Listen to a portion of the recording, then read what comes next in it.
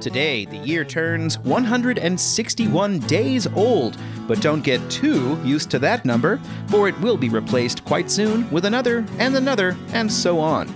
But 2022 is still not yet at the halfway point, and you've got 3 weeks left until that not quite august occasion on July 1st. This occasion right now is this installment of Charlottesville Community Engagement, and this person speaking is Sean Tubbs. On today's program, the University of Virginia is asking developers to send in qualifications to build 2 mixed-use communities as part of an affordable housing initiative. 2 redevelopment projects being undertaken by the city's public housing agency may not get financing this year through low-income housing tax credits. Charlottesville City Council officially kills the West Main streetscape. Louisa County supervisors discuss a referendum for a sports complex and whether it should include turf fields on existing athletic surfaces. And Charlottesville will only open 1 outdoor pool at a time for the time being.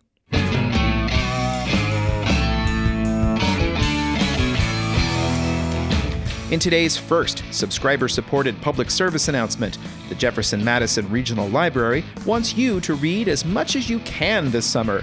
And for encouragement and incentives, they're holding another Summer Reading Challenge.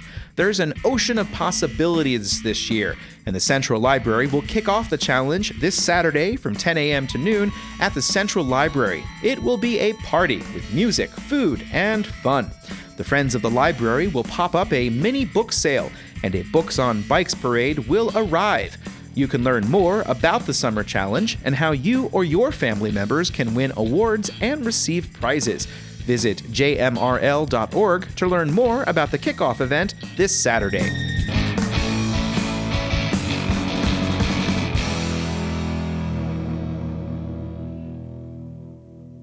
The University of Virginia is moving forward with an initiative to use property owned by its real estate foundation, or itself, to create units that will be reserved for people whose incomes are below the area median income. The UVA Foundation issued a request this morning for proposals from firms to develop 2 separate projects, including a 2-acre site on Wortland Street. The other is a 12-acre site on Mimosa Drive, known currently as Piedmont. Here's a section from the request for proposals. UVA or the Foundation intends to enter into a ground lease with 1 or more development teams best suited to satisfy UVA or the Foundation's requirements and desired features. UVA announced a goal of building between 1,000 and 1,500 affordable housing units in March of 2020, but momentum was stalled by the pandemic.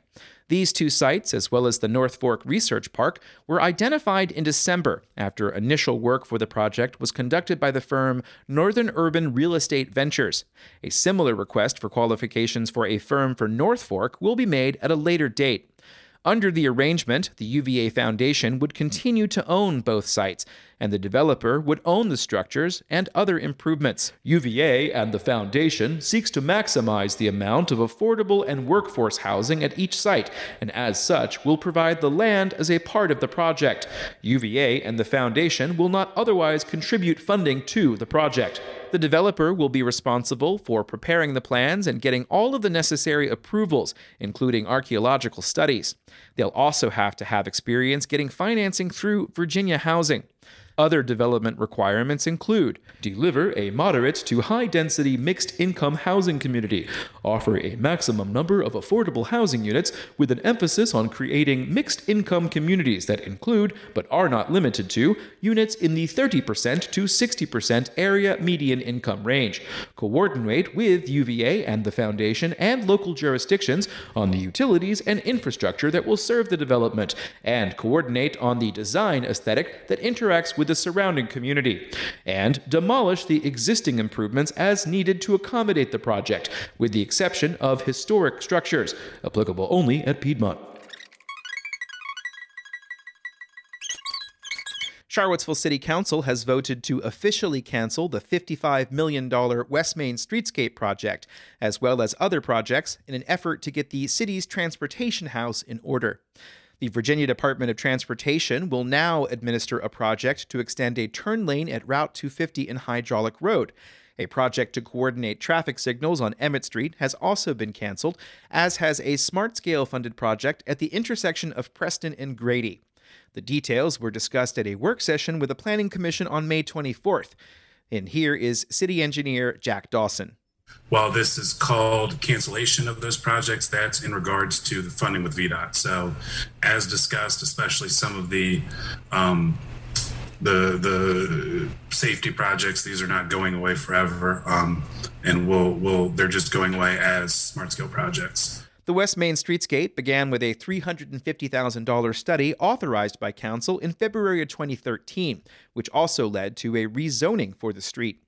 Over the years, Council authorized more and more funding in the capital project to be used as a local match for VDOT funds to build the project, which was to be split into 4 phases. The project lost support of Council, as a plan to renovate and expand Buford Middle School became a priority for the current elected officials. Charlottesville Mayor Lloyd Snook said the project has been on life support for at least a year. In a sense, this is almost a formality for us to recognize that which has already been made clear to us, and decisions we have made ourselves over the last few years. But this is just finally pulling the plug on it. The Commonwealth Transportation Board next meet on June 21st and may take up the official resolution canceling the project. The Charlottesville Redevelopment and Housing Authority has appeared to have fallen short in its attempt to get financing for 2 planned redevelopment projects in a current funding cycle.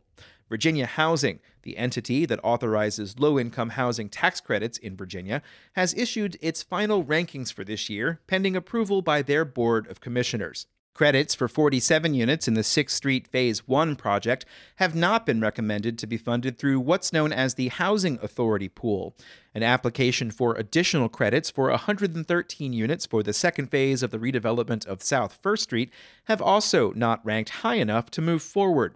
Virginia Housing granted credits for the second phase in 2020, and this second application was to fill in a funding gap caused by higher construction costs.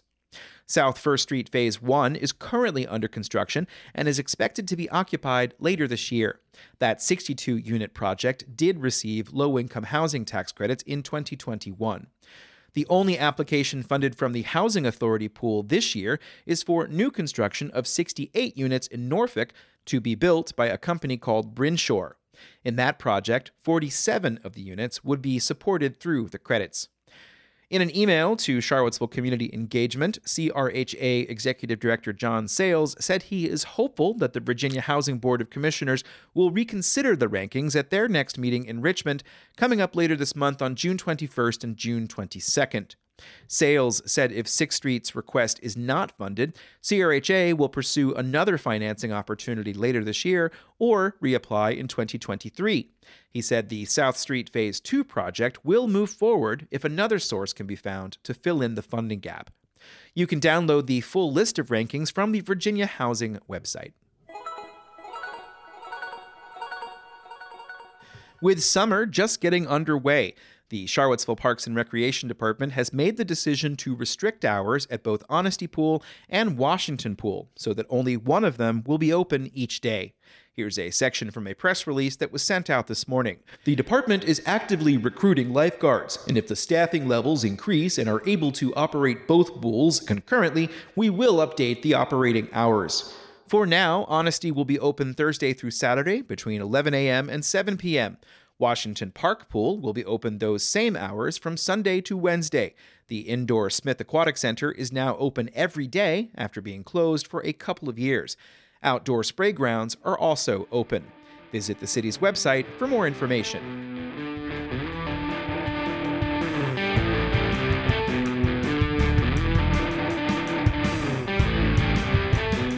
You're listening to Charlottesville Community Engagement. It's getting close to the end of springtime, and one Patreon subscriber wants you to know the Plant Northern Piedmont Natives campaign is a grassroots initiative of motivated citizens, volunteers, partner organizations, and local governments who want to promote the use of native plants. Did you know that National Pollinator Week is June 20th through June 26th this year? There are many ways to celebrate and learn more about our native pollinators, and here's a great one to start with. Lewis Ginter Botanical Garden is hosting an in-person virtual Pollinator Power Symposium on June 23rd, and there is an excellent lineup of speakers, I'm told, scheduled for the day. There are plenty of resources on the Plant Northern Piedmont Natives Facebook page, so sign up to be notified of lectures, plant sales, and more.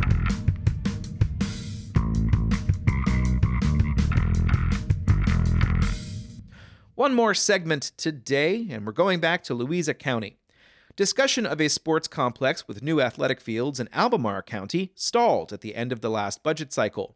But to the east, in Louisa County, their Board of Supervisors is considering a referendum on the issuance of $16.5 million in bonds for that purpose. The Louisa County Board of Supervisors discussed a draft petition for the referendum at their meeting this past Monday. For a referendum to get on the ballot, a circuit judge has to sign an order by August 18th. Here's Louisa County Attorney Helen Phillips.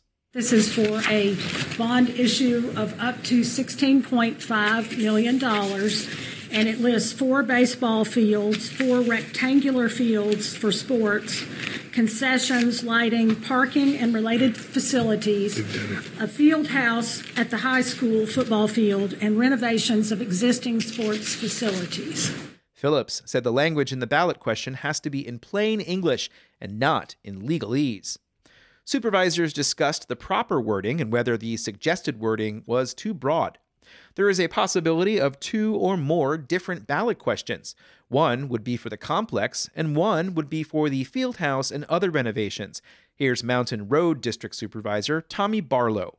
In the discussions we've had about going to referendum, I don't recall anything other than just going to referendum to see if the people would get behind building a sports complex. Supervisor Fitzgerald Barnes said he sees the need for a complex that would expand the county's offerings, and he said that the existing school fields also need to be addressed. What we don't have in this county is synthetic surfaces for like girls softball, where they could play if it rains. These fields will allow us, number one, not to have to water them, not to have to fertilize them, not have to cut them. They'll be maintenance-free fields. Barnes said this could also help the county increase revenue from lodging taxes as people travel to play at the fields. Supervisor Tony Williams of the Jackson District said the ballot question as suggested appeared to assume that the county has already decided to proceed with the project. It looks like, it appears that the cake is baked in this, that the decision's been made to build them. But maybe the writ of special election should ask, first of all, do you want these facilities in the county? And if you want them, do you authorize the board to pay for them by bond? Supervisors gave direction to divide the referendum into separate questions. Final language will be discussed and approved at future meetings. The location for a future sports complex has also not yet been selected. For more information on this particular thing and anything happening in Louisa County, do check out Engage Louisa, put together every week by Tammy Purcell. That is it for this installment of Charlottesville Community Engagement, a fellow Substack publication, but this podcast is, of course, a production of Town Crier Productions. This is a program that, of course, you just heard it, so you know what it is. It's trying to look at all sorts of things that happen at local meetings and capture the things that I say will happen in the Week Ahead newsletter, which is the next product that you will get from me. That will be a look at what's coming up at local meetings next week. The Albemarle County Board of Supervisors is one of those. The Fluvanna Board meets, the Nelson County Board meets, and I haven't done the work yet, so I can't tell you what's happening. I can tell you, though, that I really am grateful to everybody who has listened to this program and continues to listen to it. Please send it on to as many people as possible. Also, check out infocville.com for a large archive of stories from the past 2 years and beyond. And of course, if you subscribe for a paid subscription through Substack, the company Ting will match your initial payment. Lots of exciting things, and check out the new logo in today's online edition. I am Sean Tubbs. There's nothing new about me. The same old, telling you once again, stay safe out there, stay out of the sun, and goodbye. Thank you for listening.